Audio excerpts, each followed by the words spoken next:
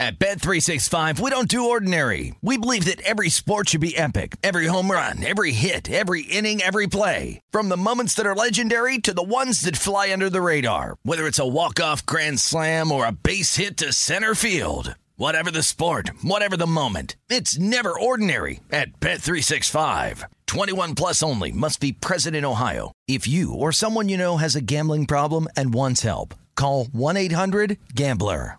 I'm Diosa. And I'm Mala. We're the creators of Locatora Radio, a radiophonic novela, which is a fancy way of saying a podcast. Welcome to Locatora Radio Season 9. Love at First Listen. This season, we're falling in love with podcasting all over again. With new segments, correspondence, and a new sound.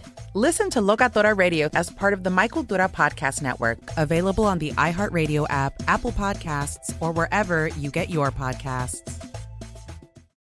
I'm Saleha Mohsin, and I've covered economic policy for years and reported on how it impacts people across the United States. In 2016, I saw how voters were leaning towards Trump and how so many Americans felt misunderstood by Washington. So I started The Big Take DC. We dig into how money, politics, and power shape government and the consequences for voters. With new episodes every Thursday, you can listen to The Big Take DC on the iHeartRadio app, Apple Podcasts, or wherever you get your podcasts. Enjoy all your favorite sports like never before at BetMGM. Signing up and playing is so easy. Simply sign up using code Buckeye and receive up to $1,500 back in bonus bets if you don't win your first bet. When you register with BetMGM, you can get instant access to a variety of parlay selection features, live betting options, and the best daily promotions in the business. And with BetMGM at your fingertips, every play and every game matter more than ever. Place your moneyline, prop, and parlay bets with the king of sportsbooks today. Sign up using code Buckeye and receive up to $1,500 back in bonus bets if you don't win your first bet. That's right, up to $1,500. Again, sign up using code Buckeye and receive up to $1,500 back in bonus bets if you don't win your first bet. BetMGM and GameSense remind you to play responsibly. 21 plus and present in Ohio. Subject to eligibility requirements. Rewards are non-withdrawable bonus bets that expire in 7 days. Gambling problem? Call 1-800-GAMBLER in partnership with MGM Northfield Park. That's 1-800-GAMBLER.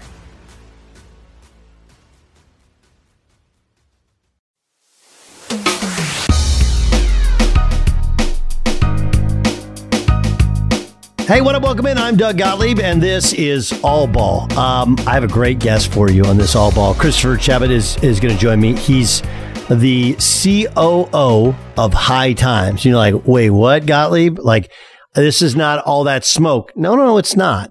Okay, but he has an amazing story. Hey, I'll just tease that. He played professionally in Israel, among other countries, mostly in Israel. But how he got there from growing up as kind of a late bloomer in South Florida, fascinating tale. And of course, now he's the COO of, like, you don't have to be a pothead or a weed guy or even in the weed industry, which is a huge growing industry, to know High Times. You're like, oh, it's like the New York Times of weed. Is that okay? Yeah, we can do that. We can do that. Before we get to that, let me give you this on Chet Holmgren. So Chet breaks his foot, and you'll get people saying, oh, man, should be playing in these pro-ams. Now, I don't love the pro-ams with some of the fact that they just don't play any defense, or you got a Yahoo who's, played overseas for years, and maybe he's lost a couple steps. But none of the NBA guys are getting fouled hard. I think it is interesting that LeBron broke Chet, literally looked like landing on his foot. That could have happened in any one-on-one workout. Not on a one-on-none workout, but a one-on-one workout. It's just weird. Like, there's two sides to it. For Chet, the bad news is you hurt your feet, hips, back, sometimes worse than knees. And we are all concerned about his body breaking down, and he hadn't even played an NBA game, and his body's broken down. On the other hand, it gives him a year to add size, strength, and to build his body. Just like a year where he doesn't even have to worry about putting the ball in the hoop.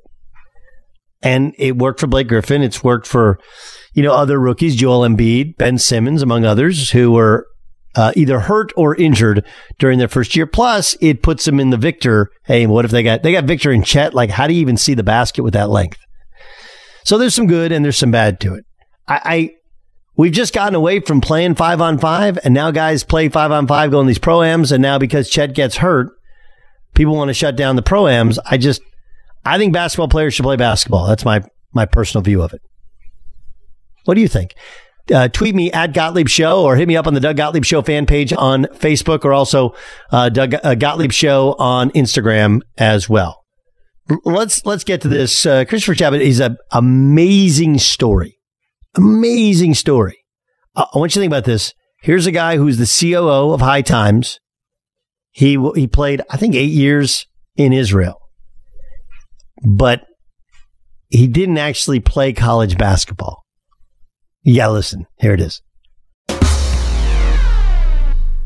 So you grew up where? South Florida. Grew up in right between Broward and Dade County.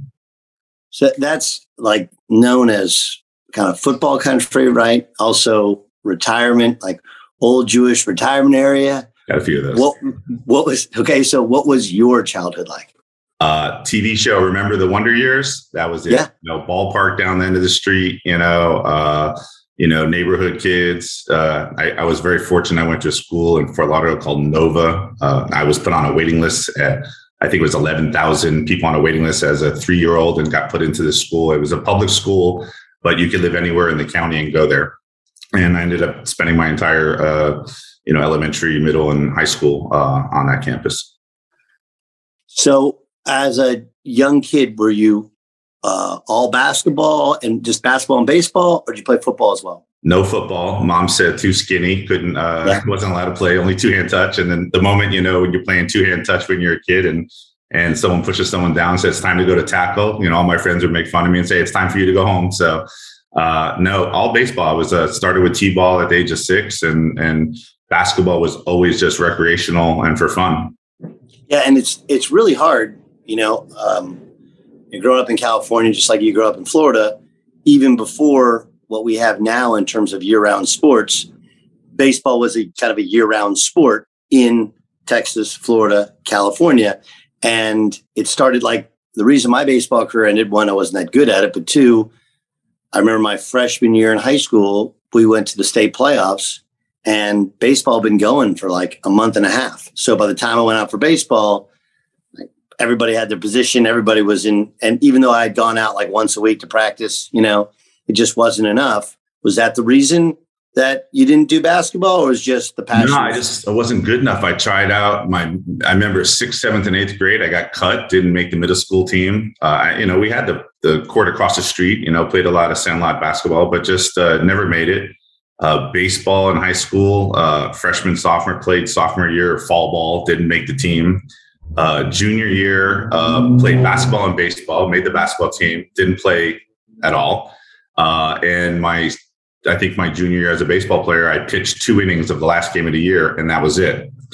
Come my senior year, I become a starter on the basketball team. So only white kid, all black team in Fort Lauderdale, and my claim to fame was starting over Adrian Cooper, who was 6'7". I was about 6'5". So, and then baseball, something happened where I had this amazing senior year, made all state as a pitcher. I was one of the top pitchers in the entire state, took our team to the regionals and, missed out by states by one game, so I was very fortunate. My baseball coach, who's a legend, his name's Pat McQuaid, and he's coached 40 years at Nova High School in Fort Lauderdale.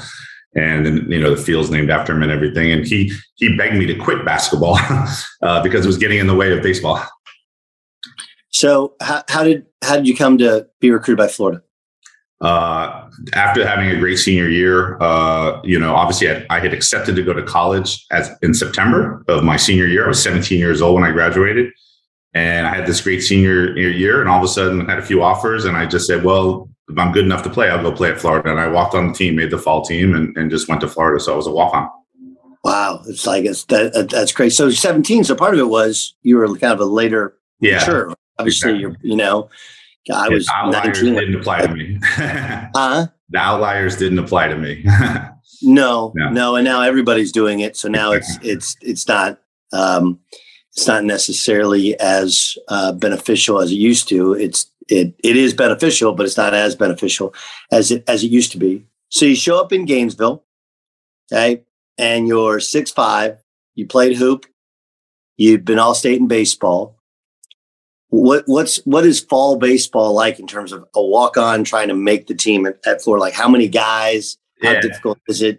It made the team. It was tough, but I had, because I had such notoriety from what I did in the senior year, like I was known. So the fact that I was a walk-on was kind of just, I was part of the team. I guess the tough thing was it's normal, you baseball in the fall is 7 hours a day, between the field and working out and doing everything. I pledged to fraternity, and fraternity life got the best of me, I think, and enjoyed it. And I took after the first year, I just looked at it and I said, I want my finance degree. I want to go to Wall Street. My thought was I was going to go investment banking. So I just stopped playing, and from there, I started playing a little bit more intramural basketball. And for the next 3 years, I played intramural basketball. And then my senior year, they had, they have open trial to the basketball team. And I became pretty good basketball player throughout that time. So I tried to walk on the basketball team. Didn't work. Who's on the team at this time? What year is this? I graduated in 91. So I was there from 87 to 91. My baseball coach was Joe Arnold. Lon Kruger was the basketball coach. Livingston Chapman, Ronnie Montgomery, and Vernon Maxwell were a little bit older than me. So they were there, Ronnie Mont and VMAX. Ronnie Mont was my fraternity brother, matter of fact. And wasn't VMAX and Shinsus on the same team? Shinsus was there when I was a freshman. Shinsus was already on the team. Livingston Chapman, Clifford Lett. There was a group of guys. They were okay, but they didn't have their heyday yet until the 90s. It's fascinating though, like, because your personal like your memories of Florida basketball, like people forget Florida basketball before Lon took him to the Final Four in 94. And then obviously before Billy took him to a Final Four in 2000, and then the back-to-back national championships, like there was not history there. It was not a basketball program in any way. It was a football program, right? So Emmett was a freshman when I was a freshman. So Emmett brought a lot of, notoriety well before Tebow, but, it was all football. Great. So you don't make the basketball team. Nope. Get my finance degree. I graduate. And I say to myself, and you go to like this career expo, right? You put your red tie on, you put your resume, and you walk around and you talk to a bunch of insurance companies. And I realized this was not for me. So I remember going to go play golf that day and said, okay, what's going to happen? So I read an article in the Wall Street Journal my senior year. I was graduating, and it was a work program. You could get. Hold on. I just want to point this out. Okay, that I'll have this pod has we'll get hopefully hundreds of thousands of listens. I don't think, could be wrong, that I ever played with or was around anybody in my circle. Pat Garrity at Notre Dame might have been the only one who, while in college, would have said, not only read an article from the Wall Street Journal, but have it resonate. And by the way, you're in Gainesville, Florida. Like, I don't even know how you'd get, like in Stillwater, Oklahoma, I don't even know how you'd get a Wall Street Journal in the late 90s. Yeah. So, okay, so you read an article in the Wall Street Journal. And it was just an ad. It was an ad where you could get a work permit overseas. So it was called BUNAC, British University's North American Club. And I could get a 6-month work permit go to London. And while my senior year, as I was pursuing my finance degree, I was lucky enough to sit on the pension review committee for the city of Gainesville. So I was the only student nominee. Once a month, I'd go have a nice lunch at a fancy, office, and a bunch of hedge funds would come pitch the pension committee. We ran a $50 million pension fund for the firefighter and police of city of Gainesville. And I was a student, nominee because it's a big college town. And I collected a bunch of business cards, and a couple of them were some people from London that ran. One was Kleinert Benson, one was Merrill Lynch. So I said, I'm going to email these guys, and I'm going to go ahead and get this work permit.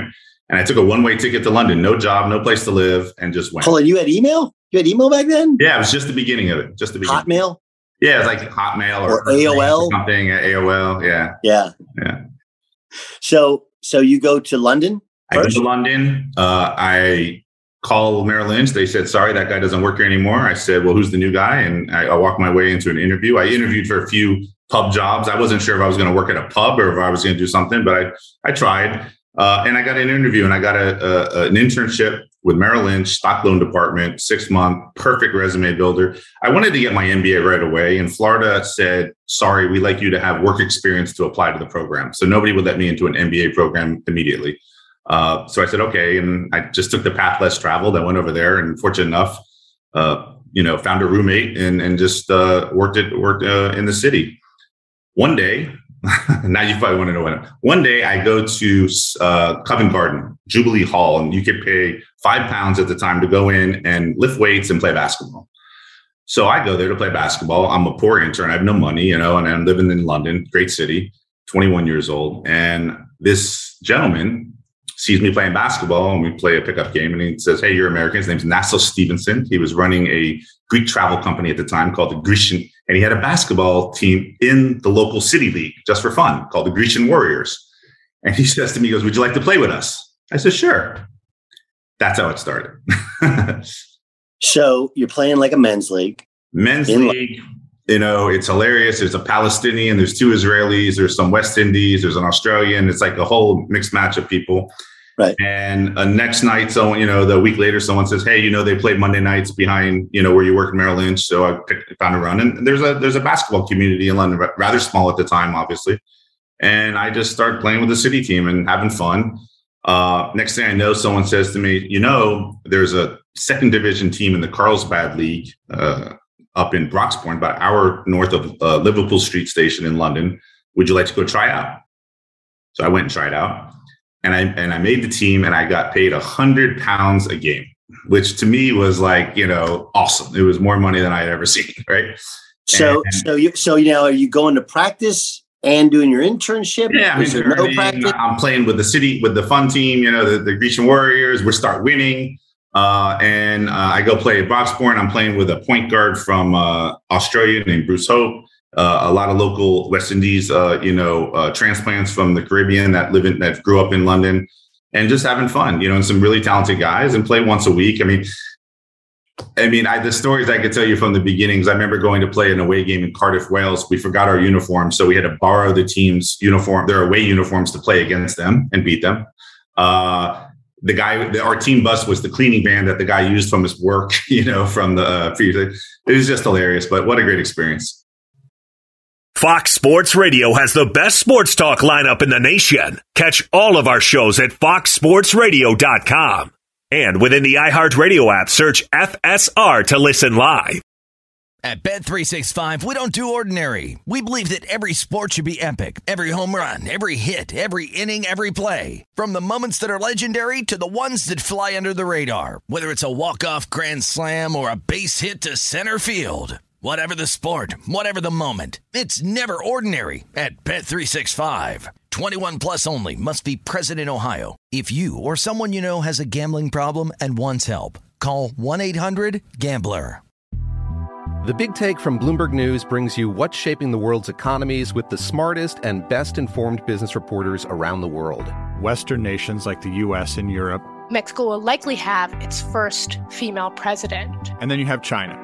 And help you understand what's happening, what it means, and why it matters. He'll get his yo-yos to Europe in time. But the longer this drags on, the more worry he's getting. They knew that they needed to do this as fast as they possibly could to get a drug on the market as fast as they could. I'm David Gura. I'm Sarah Holder. I'm Saleha Mohsen. We cover the stories behind what's moving money and markets. Basically, everyone was expecting, if not a calamity, certainly a recession. But the problem is that paperwork, as our reporting showed, is fake. As someone who's covering the market, I'm often very worried about an imminent collapse. So I'm thinking about it quite often. Listen to The Big Take on the iHeartRadio app, Apple Podcasts, or wherever you get your podcasts. Do you love Selena? Like, really love? Whether you saw her live, saw the movie as a kid, or saw her looks all over TikTok, there's no shortage of reasons to stan the Queen of Tejano. And Stan, we do over 3 whole episodes of our podcast, Becoming an Icon. We're reminiscing as lifelong Selena fans, sharing hot takes and telling her story. Listen to Becoming an Icon on America's #1 podcast network, iHeart. Open your free iHeart app and search Becoming an Icon. Enjoy all your favorite sports like never before at BetMGM. Signing up and playing is so easy. Simply sign up using code Buckeye and receive up to $1,500 back in bonus bets if you don't win your first bet. When you register with BetMGM, you can get instant access to a variety of parlay selection features, live betting options, and the best daily promotions in the business. And with BetMGM at your fingertips, every play and every game matter more than ever. Place your moneyline, prop, and parlay bets with the king of sportsbooks today. Sign up using code Buckeye and receive up to $1,500 back in bonus bets. If if you don't win your first bet. That's right, up to $1,500. Again, sign up using code Buckeye and receive up to $1,500 back in bonus bets if you don't win your first bet. BetMGM and GameSense remind you to play responsibly. 21 plus and present in Ohio. Subject to eligibility requirements. Rewards are non-withdrawable bonus bets that expire in 7 days. Gambling problem? Call 1-800-GAMBLER in partnership with MGM Northfield Park. That's 1-800-GAMBLER.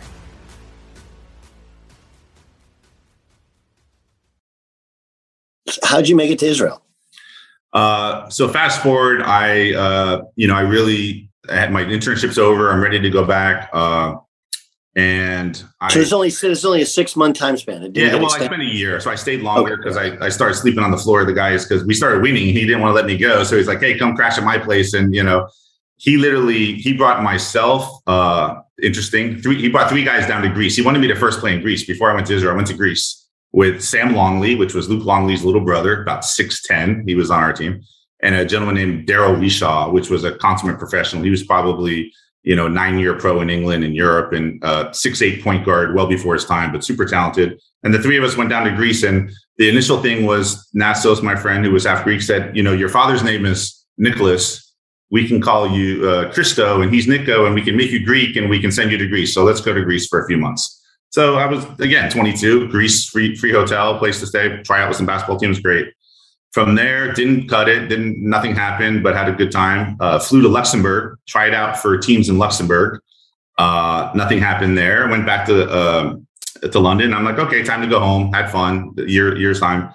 And my friend Sam Stiller says, hey, there's this guy, Steve, who's going to play in Israel. You're better than him. You should think about it. Here's the agent's number. So I go back to Florida. I call the agent. The agent says, great, but, we'd love to try you out. Back then, if you had any Jewish heritage, you were able to go to play in Israel, and there's a way for you to get a passport and to not count as one of the 2 foreign players. So one-way ticket, flew to Israel. So you fly to Tel Aviv, you get picked up. Get picked up by the agent, Yossi Galpes. Yep. What happens? Classic story. So drives me up to Haifa. I go to a hotel.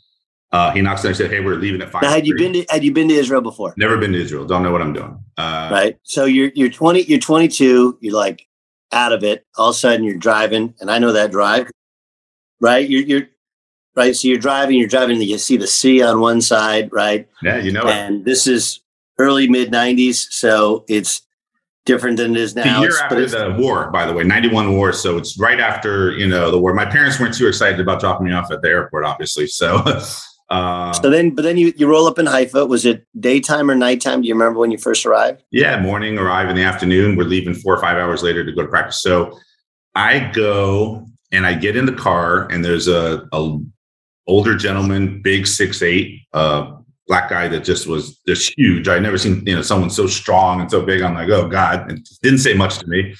So I get driven up to Nazareth, which is an Arab city in Israel. And I get on the court, and the guy that was in the car with me, I'm going up against. I'm playing 5-on-5, and this guy in this deep voice goes, all right, young fella, I know you're trying to get a job, so I'm going to take it easy on you. And I'm like, okay, thanks. Penny Gershwin was coaching at Gilles Leon at the year. It was 92. And Penny sent David Blatt, who's his assistant, down to see me. So I think it was either David or Penny, I recall. And every time a new guy comes into the country, you're always going to get a look at from Maccabi Tel Aviv or from Gilil at the time, had a very good team. I go back, have dinner with that gentleman. I didn't have any shekels. He bought me dinner. His name was Earl. And all of a sudden, he knocks on my door the next day. We go down to the Shuk in Haifa, during the day. And everyone starts screaming his name, Earl Williams, Earl Williams, Earl Williams. So Earl Williams is one of the biggest legends of European basketball you ever find. He was 5 years in the NBA, played for Big House Gaines, where Earl Monroe went to.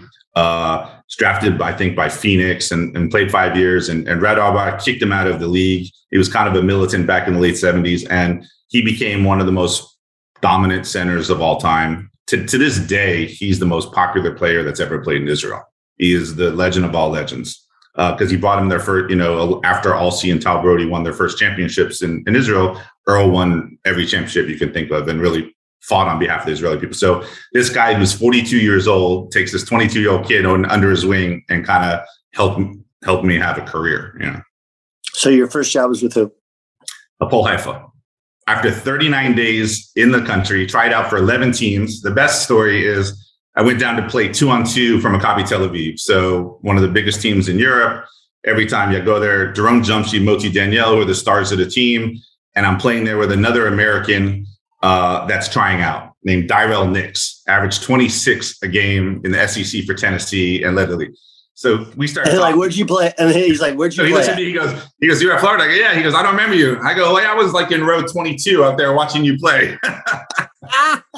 That's crazy. And that happened so many times. Another time I was there in Israel and I go to a house party and I see Bobby Russell. And Bobby Russell played for University of South Florida, played with me in high school and was a preseason All-American, got hurt his first game of the year and didn't play his senior year. So I ended up going to play at South Florida with Steve Williams out of Hallandale, Gary Alexander. And there was an agent out of South Florida that was able to bring a lot of players from USF over to Israel. So I see him at the house party. He looks at me. He goes, what are you doing here? I go, yeah, I play here. He goes, you?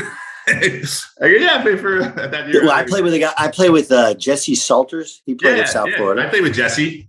So Jesse was like, at that time, a great dude. Like, but he was. So he was like the old head when I was at Maccabi Renana. And what was really cool, like the reason I think that people love playing in Israel is not like everybody says, the weather or parties or the women or whatever. Like, I actually don't. I think the weather's pretty nice. It's great. But he had a Thanksgiving party. And because you have all the first division teams are really there. Right. Anybody from Jerusalem's coming down, getting out of Jerusalem, right? There's nothing going on there. And then you have all the second division teams. There were 60 American ball players at his like 3-bedroom apartment. And it just felt like home. Right. And we're like, oh, dude, I remember you. Yeah, I hosted one of those one year in my I used to cook Thanksgiving dinner for the guys. And yeah, it is that Israel has such a unique place that nobody knows until you go there what it's like. But the camaraderie, after every game on Sunday night, whether you win or lose, you're down at Catch 22 on the beach in Tel Aviv, meeting all the ball players. We had our own DJs that would DJ at clubs. I mean, yeah, you had this camaraderie amongst everybody. It was great. Yeah. So, okay. Haifa first. After 39 days. What happened was I tried it with everybody. Nothing happened. I'm getting that agent's done with me by now. He's thrown me everywhere. I'm crashing some guy named Cliff Yoknam's or Cliff Bombom's apartment in Yoknam. And meanwhile, Earl comes and picks me up. Earl's finally situated. And what happened with Earl was at the end of his career. And so Nazareth paid him a bunch of money to play in the second division. And he was living in Haifa, but didn't want to live in Nazareth. So he brought me to his apartment and gave me a bedroom in a 3-bedroom house and just said, hey, we'll call my agent tomorrow. And the first team I tried out with was Apol Haifa. They didn't take me. They took a veteran named Dan Smith. And lo and behold, one day I was living right above the gym. Remember, I was ready to go back home to America. I was done. And I went down to practice with them and go, hey, we remember you from 39 days ago. Would you like to come practice with us? I go, sure. And lo and behold, I did well. And the next day they said, you come back, and they offered me a contract. And that's how my career started. And we won a championship. I brought a team up that year to bring it from the third league to the second division. Yeah. So you started in third division. Yeah. Moved to second division. You had to play 1 year in order to get your passport. Right. Yeah. That was my story was that I didn't know that. And I wasn't informed that by my agent. And I flew in. I was supposed to play in a team that trained in Italy, but played in Russia. And I flew in and I go to they take me right to wherever you make Aliyah, right? Yes. So, and then I get to the front and she says, where do you live? And I said, Italy. She's like, you cannot make Aliyah unless you live in Israel. Yeah. And I was like, okay, nobody told me that. You must live here for 1 year. It's like, okay. So, that threw me off a bit. Okay, so you play in Haifa. You guys go from third division to second division. Did you stay there for the second year? Nope. I went to another team, Kiryat Bialik, the next season, which is right there in the Haifa area. Lost in the finals against Sfat. So didn't make it, didn't bring that team up. And then, what happened was the second year, third year, my buddy, Nassau Stevenson, now back in Greece, got his own company. And he used to bring me into Greece and give me a free apartment in Mykonos for a month or whatever. And I'd be, 23, 24, saying, okay, well, what about Wall Street? What about, my career? And I thought about it. I was like, what job could I have where I could live on a Greek island for a month? So I'll go play basketball one more year. And I just started getting a little better. I was my biggest assets were my heart and my brain, right? Talent wise, I was all heart and brain, I was, call it, I don't know if you know Nadav Hennefield from Connecticut. Mm-hmm. So I was a poor man's version of Hennefield, right? I did all the dirty work on a court, and I always worked so hard because I never wanted anyone to know that I didn't belong, right? When I first went there, they're like, hey, we can't find you on the internet. We can't find you. I was like, oh, you're spelling my name wrong. Something's wrong. So I was just kind of like there. I played for one coach, Moshe Weinkrantz, for 3 years in the first division. One night we're having dinner and a bunch of people asked me, and mind you, I've been in Israel for 8 years now, so I'm pretty comfortable with what I've done. And I've gotten every job the next year with what I did the previous year. So someone asked me that question, like, where'd you go to school? I go, I went to Florida, but I didn't play basketball. The guy drops his fork and the coach looks at me and goes, I would have never taken you if I knew that. So it's a good thing you didn't know. It's amazing. Why'd you walk away? I played, I had a lot of fun. I kept on going, first division, very successful teams, and really just had a great career. And I was ready for a change. So now you get pigeonholed when you go to a country and you get typecast. Hey, he's the blue collar guy dies on the floor and fights. But, my game evolved and I thought I could take it to another level. I came out to LA in 2000. I played in the NBA Summer League back when I was in Long Beach. At the Pyramid, was playing up at the UCLA old men's gym when they used to play. All the NBA players used to run up there. Played in Real Run over in Carson, if you remember the old. It was like the Rutger of the West Coast. Baron Davis was on my team. Arthur Lee from Stanford. I just saw Pierce at the night I saw you at that event, and I said, "You remember the Real Run because you came and dropped 50 and a half against Baron once." So I just had a lot of fun. I had some success, and I was I got tryouts ready to go for Montpellier in France with Hervé Dubustin was the coach, and also in the Canary Islands. And I was like, great, this is my chance to get over to Europe and get out of Israel, use my passport there. So knowing that you try out off the plane, my thought was, hey, I got a return ticket to Israel. Why don't I go back to Israel and be ready for the trip to Europe? That's going to be a short trip and I'll be a little bit fresher. Fly through New York, get to Israel. I fly on the last plane on 9/11 out of New York the night before. So about 8 hours before 9/11, I fly out of JFK at 1 a.m, 2 a.m. I land in Israel, go to my buddy's house and thinking I'm going to go ahead and, go to Europe from there. Well, the world stopped. Everything changed, as you all recall. And it got to the point where I needed to stay in shape. So went over to start working out with Maccabi Rishon, was a team I had played for previously, and started working out, went on a trip, and finally got to the point where there's no European opportunities. Everything changed. So they offered me a contract to play again there. So begrudgingly a little bit, I took it, and I started the season, and I'm 32 years old. And I was just like, I'm done. I got everything out of basketball I needed. I'm done. Thank God that the chairman, Itzhak Perry, said, listen, you can't quit. You're like a fighter. Everyone knows you in Israel. You're a team guy. See the season through. Best advice I ever got and took. And I saw the season through and finished. And at 32, I was ready to walk away from the game. So how do you start your life? It's a beautiful experience. I went back to Miami. I was taking care of my dad a little bit, had a knee replacement surgery, and saw some buddies from college that I knew. And they're like, hey, why don't you come work with us? They had a shipping company. 5 of the 6 owners were fraternity brothers of mine, and they had bought a big NVOCC shipping company out of Miami called Econo Carib. And they said, I went and learned their business in a couple months. And they said, would you like to go run our office in the Caribbean for us in St. Thomas? I said, sure. So I shipped a car, went to St. Thomas, and the best acclimation back to society was living on the Caribbean island, playing a little golf and working the islands. And really, it was a great experience, just getting back into the business world.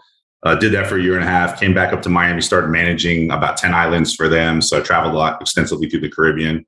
And ever since, I've had a very eclectic project-based career. That's just one thing's led to another. So how did you get to running at High Times? Fast forward, huh? It's just progression. When I left the shipping industry, I got involved in the music business. My friend Roy Young called me and says, hey, I'm coming to the States for the first time. I'm 55 years old. I've never been to the States, and I'm coming to do an album with Willie Mitchell. And I said, and he goes, Al Green's producer. I go, oh. So I picked up my Al Green's Greatest Hits album, looked at the back, and it's the same address that it was recorded at was the address he told me to meet him at. So fast forward, I met him a week later. Third day, I put my arm around him and say, hey, bro, I'm your manager. Let's go. So I became his manager. He's had this amazing career. He has a podcast on his own. So how do you go from the shipping industry to knowing how to manage a recording artist's career? So I tell my buddies from college, I say, hey guys, I'm going to train a new person for you, bring them in to replace me. I said, I'm going to go do my own thing. And at 34 years old, I went to Miami-Dade Community College and took 2 music business classes, music business 1 and 2 at the same time with a bunch of 18-year-olds. And in between weeks, I was flying to Beverly Hills and meeting with Al Green's booking agent, Marshall Resnick at William Morris, getting some tutelage from him too. So I checked the ego at the door. I knew business, but I didn't know music business. But if you read Passman's, everything you want to know about the music business version 22 or whatever he's on now, you learn a little bit and you jump in. Basketball, because of my background with basketball and doing something that I wasn't supposed to do on paper, enabled me to have the confidence to be able to do anything I felt, even though I wasn't supposed to be there. So to be a manager, the guys who had signed him was Tom Silverman from Tommy Boy Records had signed Roy. Amazing opportunity he had, 25 years between recording contracts. And the first thing I did was I got him booked at the Air Jamaica Jazz and Blues Festival in Montego Bay and put him on stage with Earth, Wind & Fire and Michael Bolton and Kenny Rogers. And he hadn't been back to Jamaica for 40 years since he was a little kid. So then we went on to do New Orleans Jazz Fest. We did Long Beach out here. We did festivals in Rome and Italy, in Florence, and had a lot of fun. It was a great project. Okay. Then what was after that? After that was meeting a beautiful woman who became my girlfriend and also business partner. And I ran a women's empowerment T-shirt line for 4 years. What was that called?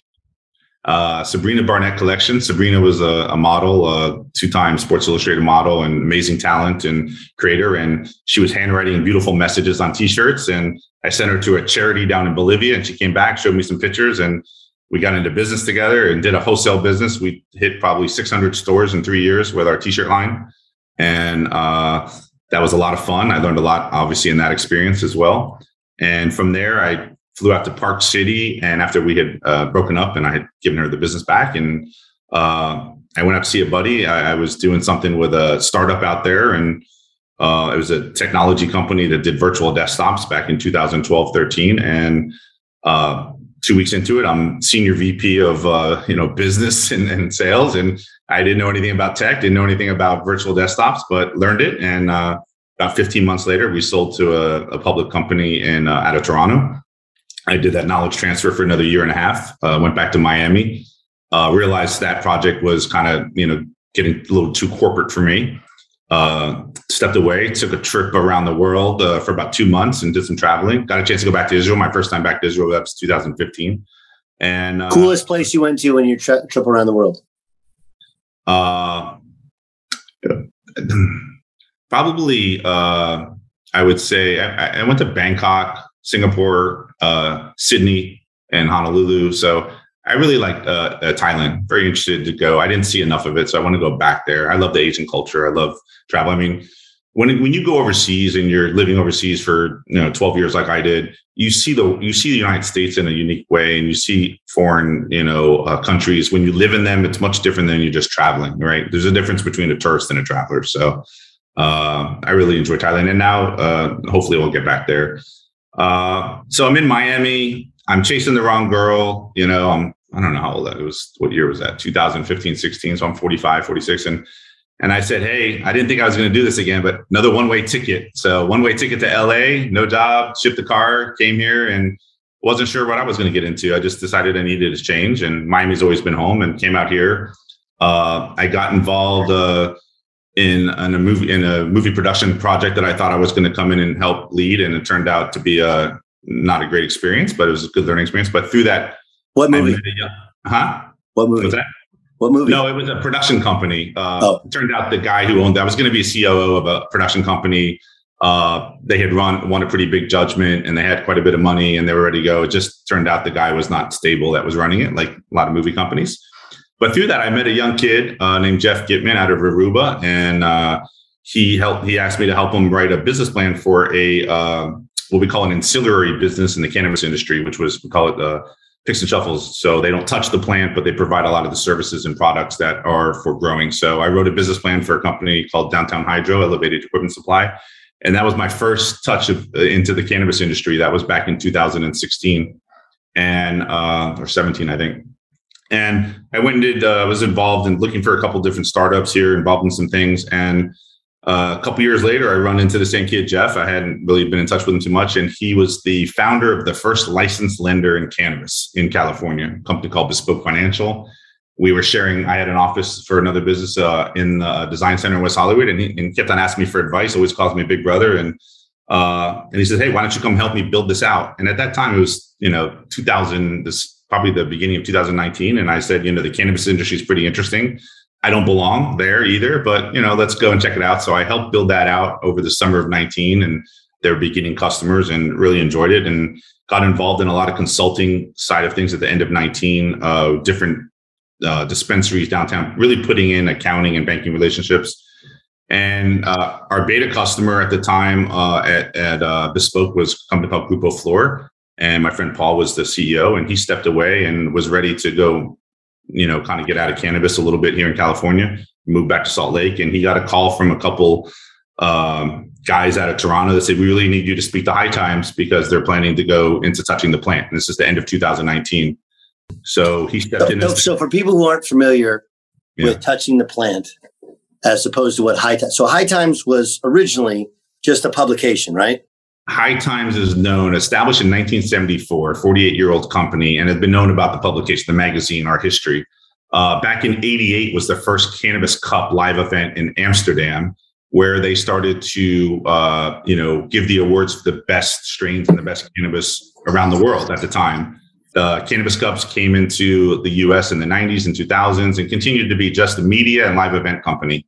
About 4.5 years ago, our current chairman, Adam Levin, bought the asset and with a group of people and was planning to roll up all of the assets in the media side of things, Culture Magazine, Dope Magazine, 420.com, and really take it to be listed on NASDAQ. So at the time, to this day, no cannabis companies can be listed on either NASDAQ or the New York Stock Exchange. Why not? Those are choices they've made. It's not a federal thing, but the chairman of NASDAQ, after 9 months of giving the okay to High Times at the time, was, we feel you violate the Substance Control Act at your Cannabis Cup events because the events that you host, there's consumption, so we cannot list you. At that point, Adam, said, well, we've always connected brand with customers, we've always been an advocate for the industry. So why not, we're the oldest brand in cannabis. Why not go ahead and touch the plant, which means you have a retail footprint, meaning you're selling cannabis at your dispensaries or your branded product and you're selling products. So now, isn't that a little church and state, right? When High Times traditionally had given out the awards and had been kind of the overarching, historically publication of the industry, and now you're branding your own product. Isn't that is there a conflict? We're still very much Switzerland. We don't enter any of our Cannabis Cup events or anything like that. I just think the footprint for us, we run 7 dispensaries here in California. We're about to open the Asset, which was the first consumption lounge in America, which was opened in West Hollywood pre-COVID and ended up closing because of COVID. So I'm in the middle of building out that project right now, and will be High Times Cannabis Cafe in West Hollywood come Q4 of this year. And it's a lot of fun. We're having a lot of fun in this industry. It's an exciting time to be part of something. And obviously with such a brand like High Times to be able to step in, and I stepped in I'd been consulting for 2 years and stepped in as the CEO in January. Fascinating, right? Plus you have so many ex-athletes who are either part of or trying to get into the cannabis industry, which is really, there's got to be a fascinating element to people who have done well in some other profession that know this is an incredible growing business, right? And they want to get in. And I'm sure every place you go, when they find out what you do, they're like, dude, I want to meet with you. I want to get in on what you're doing. It's an intersect because it's always been part of our culture, right? And as far back as I can go back and playing basketball, cannabis was always there, and certainly now seeing some of the medicinal benefit. The thing that fascinates me with cannabis is really the medicinal benefits of the plant. We have a cannabinoid receptor system in our body to receive the good benefits of not only cannabis, but lots of plant-based medicine, right? So the fact that it's been legal since 96 in California. Nobody talked about it. It's been medicinal here. No one talked about it until it went recreational. And in 2018, probably other than crypto and Bitcoin, is the most talked about industry in the last 5 years. And I find it very fascinating that I think that the rec market is going to bring about the medicinal benefits and the studies and things, and will bring back the awareness of preventive medical, practices with how it's able to help people. At Bet365, we don't do ordinary. We believe that every sport should be epic. Every home run, every hit, every inning, every play. From the moments that are legendary to the ones that fly under the radar. See for yourself when you sign up today and get $150 in bonus bets when you bet just $5. Whatever the sport, whatever the moment, it's never ordinary at Bet365. 21 plus only. Must be present in Ohio. If you or someone you know has a gambling problem and wants help, call 1-800-GAMBLER. Terms and conditions apply. The Big Take from Bloomberg News brings you what's shaping the world's economies with the smartest and best-informed business reporters around the world. Western nations like the U.S. and Europe. Mexico will likely have its first female president. And then you have China. And help you understand what's happening, what it means, and why it matters. He'll get his yo-yos to Europe in time.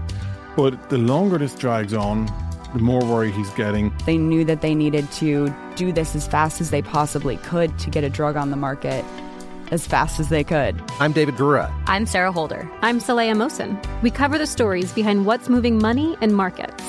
Basically, everyone was expecting, if not a calamity, certainly a recession. But the problem is that paperwork, as our reporting showed, is fake.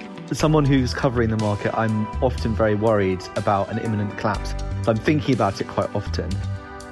Listen to The Big Take on the iHeartRadio app, Apple Podcasts, or wherever you get your podcasts. Do you love Selena? Like, really love? Whether you saw her live, saw the movie as a kid, or saw her looks all over TikTok, there's no shortage of reasons to stan the Queen of Tejano. And Stan, we do over 3 whole episodes of our podcast, Becoming an Icon.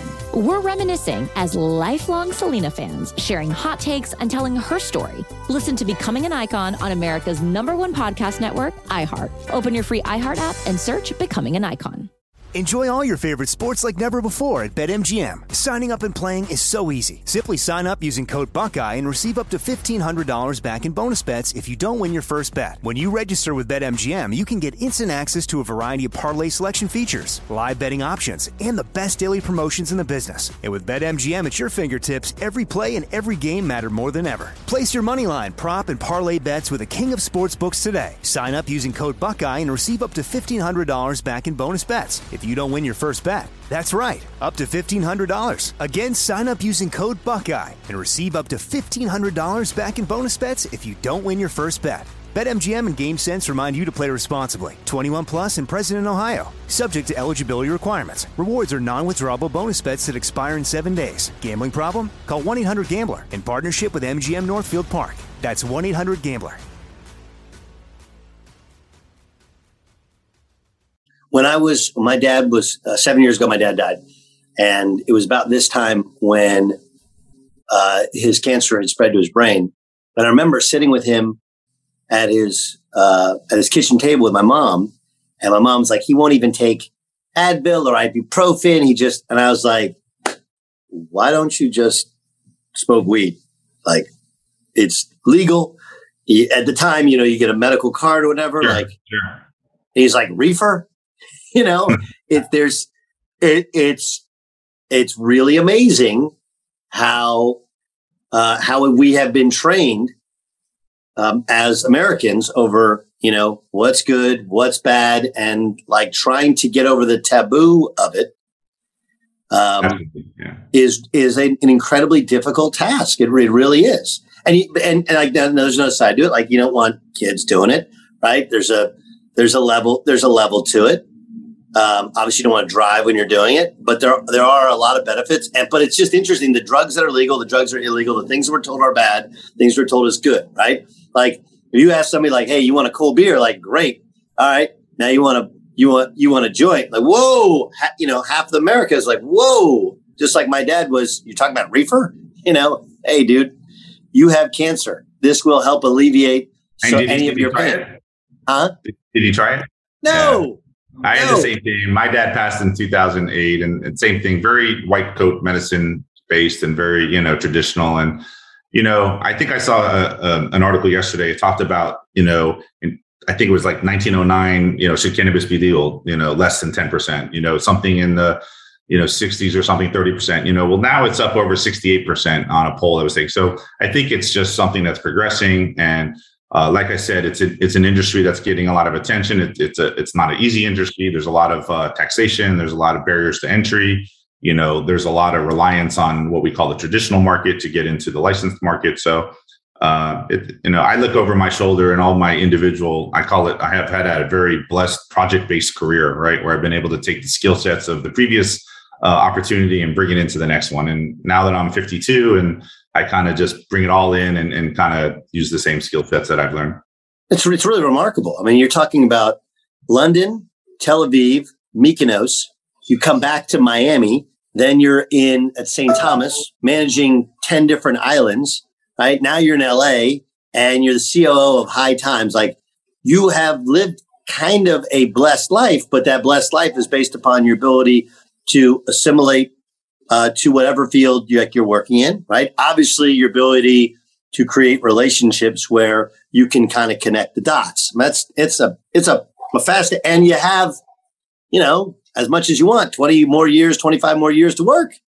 Well, also, I'm sitting in my weekend gig is I own a NFT art gallery with Jeff Hamilton. So you might know Jeff, the well-known jacket designer. So some of this art pieces that you see, Doug, they are behind me, are his art pieces. So now, well, the NFT thing, I've had it explained to me 20 times by my buddy, and I understand one-of-one digital artwork.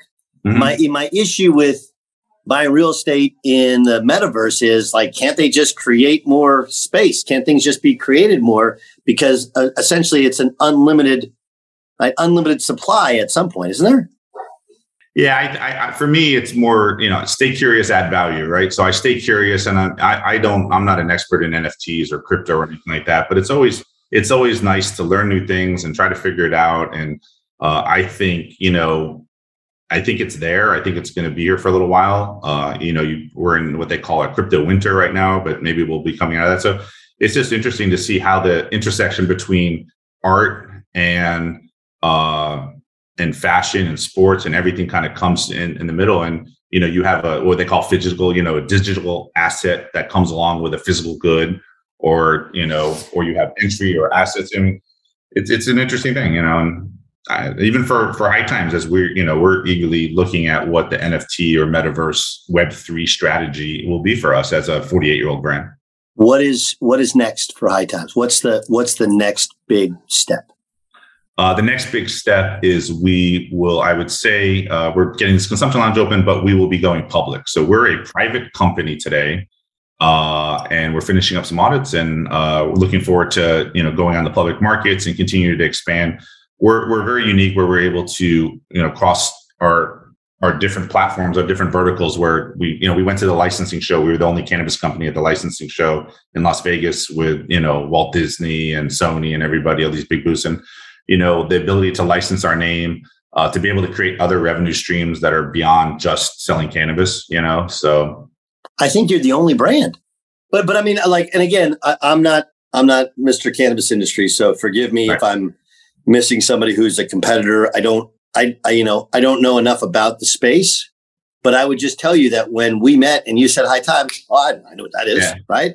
The subconscious recognition that we all have. But it's like you're the Kleenex. Right? You're the Q-tip. You're High Times. That has an incredible value. Just how do you decide what that actual value is? Do you believe? What's the likelihood? I'm going to try to ask the right question. What's the likelihood that High Times ends up on an NBA uniform at some point? I don't see why not. You see, I think that there's a possibility. I'm already in discussions, about, like with this consumption lounge model, being able to talk to stadiums. And I've talked to people that are very connected to stadium owners, and will there be a consumption lounge in a stadium? NFL owners. I mean, look, you put all the vices all together. I believe this. Okay, this is my true belief: is that the challenge for the NFL, for example, and they know this, and that's why they put these they have betting lounges that are going to be, as it becomes legal, in the stadiums. The challenge can be to get people to go to the games, because the viewing experience at home is amazing, right? Like, why would you go to the game? Traffic, parking, people suck, right? The tickets, the whole thing. When you just sit at home and watch multiple games. So the challenge is to get them in the stadium. So I thought for baseball, for example, you give people an iPad in a specific, and they can bet on every next pitch or whatever, live in-game betting, right? And like, why wouldn't you in a lounge where, hey, like, if you can bet and it's legal, why can't you smoke if it's legal? Here's another one. When are we going to have airport consumption lounge? We have tobacco lounges, right? You go in there and it's one of the saddest places on earth. Like that is a factory of sadness. Is you're sitting there grilling your cigarette, and everybody in there looks 15 years older than they are, and they're just, I gotta smoke my cig before I take off. I'm old enough to remember when they smoked on airplanes. So. Me too. I played in Russia. When I played in Russia, everybody's smoking on the plane. I was like, this does not feel safe, right? Oxygenated cabin. Or cabin 30,000 game, right? When the Greek players the whole upper layer, you couldn't see the top of the scoreboard. Up layer. Are we close? Are we anywhere in the next half decade in, I don't know, ads during NFL games, sponsorships? Like how far do you believe we are? You're starting to see it. Like, for example, I've seen, there's been some big collaboration on sponsorships where some mainstream brands are starting to come in. So yeah, of course it's going to happen. And it's an industry that's really growing. And, we're at, 38 plus states now, be either medical or recreational, and it's just continuing to grow. And it's all about education and awareness. I think exactly what you said. It's rewiring our learned experience. Hard to do, right? It's hard to do. What is the advice to somebody in their 20s who's trying to figure out what they want to do, how they want to make money? You've done it in so many different ways. What's the advice? I think I give the advice to my 20-year-old nephew, right? So I have someone in my life that's my sister's son, and same exact thing. The most important thing is to really to try things. Don't be scared of failure, right? Try things, and you might not like it, and not put money as the money ends up becoming the byproduct of where the intersection between luck and hard work meet, right? So money's not the object. It's really like, find something you really enjoy doing. Add value, stay curious, have a good attitude. I always say I learned from the late Harold Rosen was a mayor of Miami Beach. And it was like, your attitude creates your altitude. The reality is really, you have a good attitude and you'll get places. So, and be filled with gratitude. It's a very interesting time we're living in right now. And as long as you're able to find, what really moves you and what you're excited about, and just keep trying things. How do you foster conversations with people who know about industry? You're trying to learn about something, and you've talked about calling people and just being a sponge and learning. How do you create those conversations with people who know way more about an industry, and you're just trying to sponge their knowledge? I think, you'd be surprised if you're not afraid to ask for help or ask, hey, can I shadow you one day? Can I sit on some phone calls? You'd be surprised. Most people look back in their history and say, hey, I remember when Earl Williams helped me, or I remember when Daryl Reshaw helped me. And I'm not in a position where I can thank Daryl today, but I can thank the next person. Like, even when I got groomed and I started as a basketball player, started becoming a vet, right? And I was a vet. My responsibility was to help somebody. I had that recently. Well, my banker in the cannabis industry put something. I invited him to a HT100. We had a big event, and it was on LinkedIn. And one of his friends reached out to me and said, "Hey, do you remember me? Is it really you? You let me stay on your couch for 2 weeks in Israel while I was trying out, and let's have lunch." And I'm like, "Oh, I did." Was I nice to you? And he goes, "Yeah, he was great." And I go, Like, that's awesome, because that's the key, so you'd be surprised. Most people that are in a position where they're at, they remember the people that got them there, and they're always looking to pay it forward. I completely agree. Okay. You had an amazing basketball career, really, when you stop and think about it, right? To go from not playing in college to playing first division in Israel.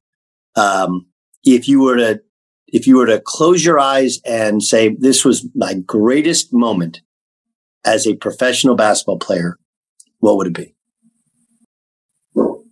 I think a couple of those championships in Israel, bringing a second division team to the first division, Jesse Salters, I won with the Apol Haifa, Summer League here. I remember one day I dropped 18. I was playing for the NBA free agent division. I played against the national team of the Ukraine. And I remember Volkov, who played for Atlanta. I played I was with the Lakers that year. We played against them. And then my dad had a team in the same thing. We played against them as well. So I know the exact team you're talking about. So I scored 18 in that game. And again, that was the whole point of me. Like, hey, I was never known as a scorer, but okay, I'm got 18 on them, did really well, made like the all-star team of the free agent division. And in the same day, I drove to Carson and got, played in the real run and scored 18 playing with Baron Davis. I think it was maybe it was Paul Pierce at that game, or Bo Outlaw or something like that. So, for me, it was always about working really hard. I never wanted, even when I play in the summer, with all the pros up in the men's league, I didn't want anyone to say, hey, there goes the baseball player that doesn't belong on the court, right? So, yeah, lots of good memories in between, but those definitely stand out. I can't tell you how much I appreciate this. Has been great, man. I want to get together and have coffee in person, but I'm fascinated by interesting, successful people, and your journey is incredibly unique, and I know not even close to being over.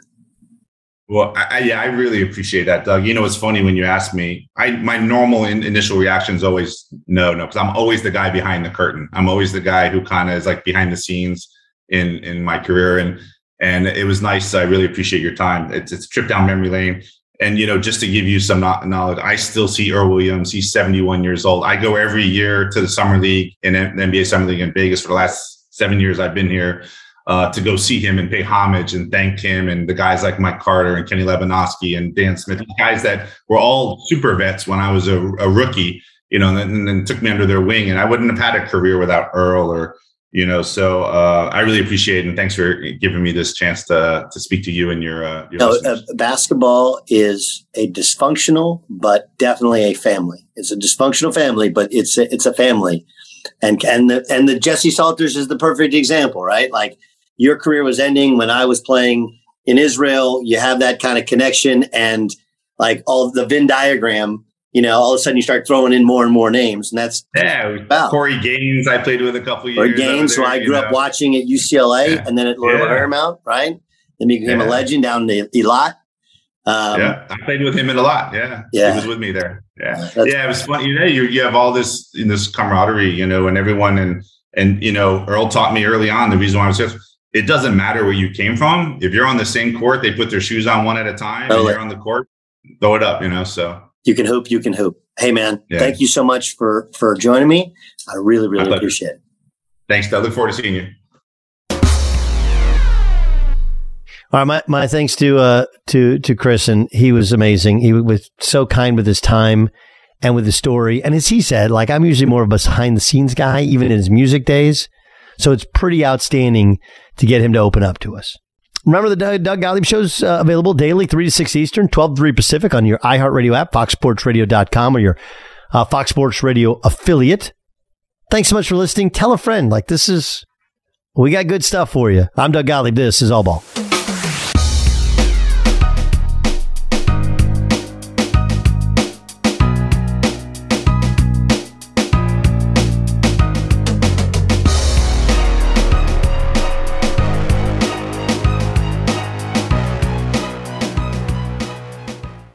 At Bet365, Bet365, we don't do ordinary. We believe that every sport should be epic. Every home run, every hit, every inning, every play. From the moments that are legendary to the ones that fly under the radar. See for yourself when you sign up today and get $150 in bonus bets when you bet just $5. Whatever the sport, whatever the moment, it's never ordinary at Bet365. 21 plus only. Must be present in Ohio. If you or someone you know has a gambling problem and wants help, call 1-800-GAMBLER. Terms and conditions apply.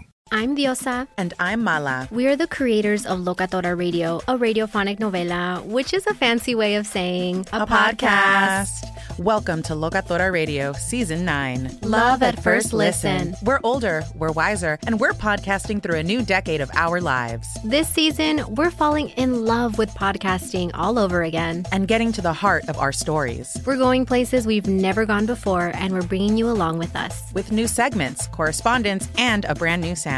Season 9 is kicking off with an intimate interview with Grammy Award-winning singer-songwriter Natalia Lafourcade. What's giving you hope right now? Well, when I see what music does to people, it gives me a lot of hope. If you liked Locatora before, you're going to love Season 9. Subscribe to our show and you'll see why Locatora is your prima's favorite podcast. Listen to Locatora Radio as part of the My Cultura Podcast Network, available on the iHeartRadio app, Apple Podcasts, or wherever you get your podcasts. I'm Saleha Mohsen, and I've covered economic policy for years and reported on how it impacts people across the United States. In 2016, I saw how voters were leaning towards Trump and how so many Americans felt misunderstood by Washington. So I started The Big Take DC. We dig into how money, politics, and power shape government and the consequences for voters. With new episodes every Thursday, you can listen to The Big Take DC on the iHeartRadio app, Apple Podcasts, or wherever you get your podcasts. The Big Take from Bloomberg News brings you what's shaping the world's economies with the smartest and best-informed business reporters around the world. We cover the stories behind what's moving money and markets. And help you understand what's happening, what it means, and why it matters. Every afternoon. I'm Sarah Holder. I'm Saleha Mohsen. And I'm David Gura. Listen to The Big Take on the iHeartRadio app, Apple Podcasts, or wherever you get your podcasts.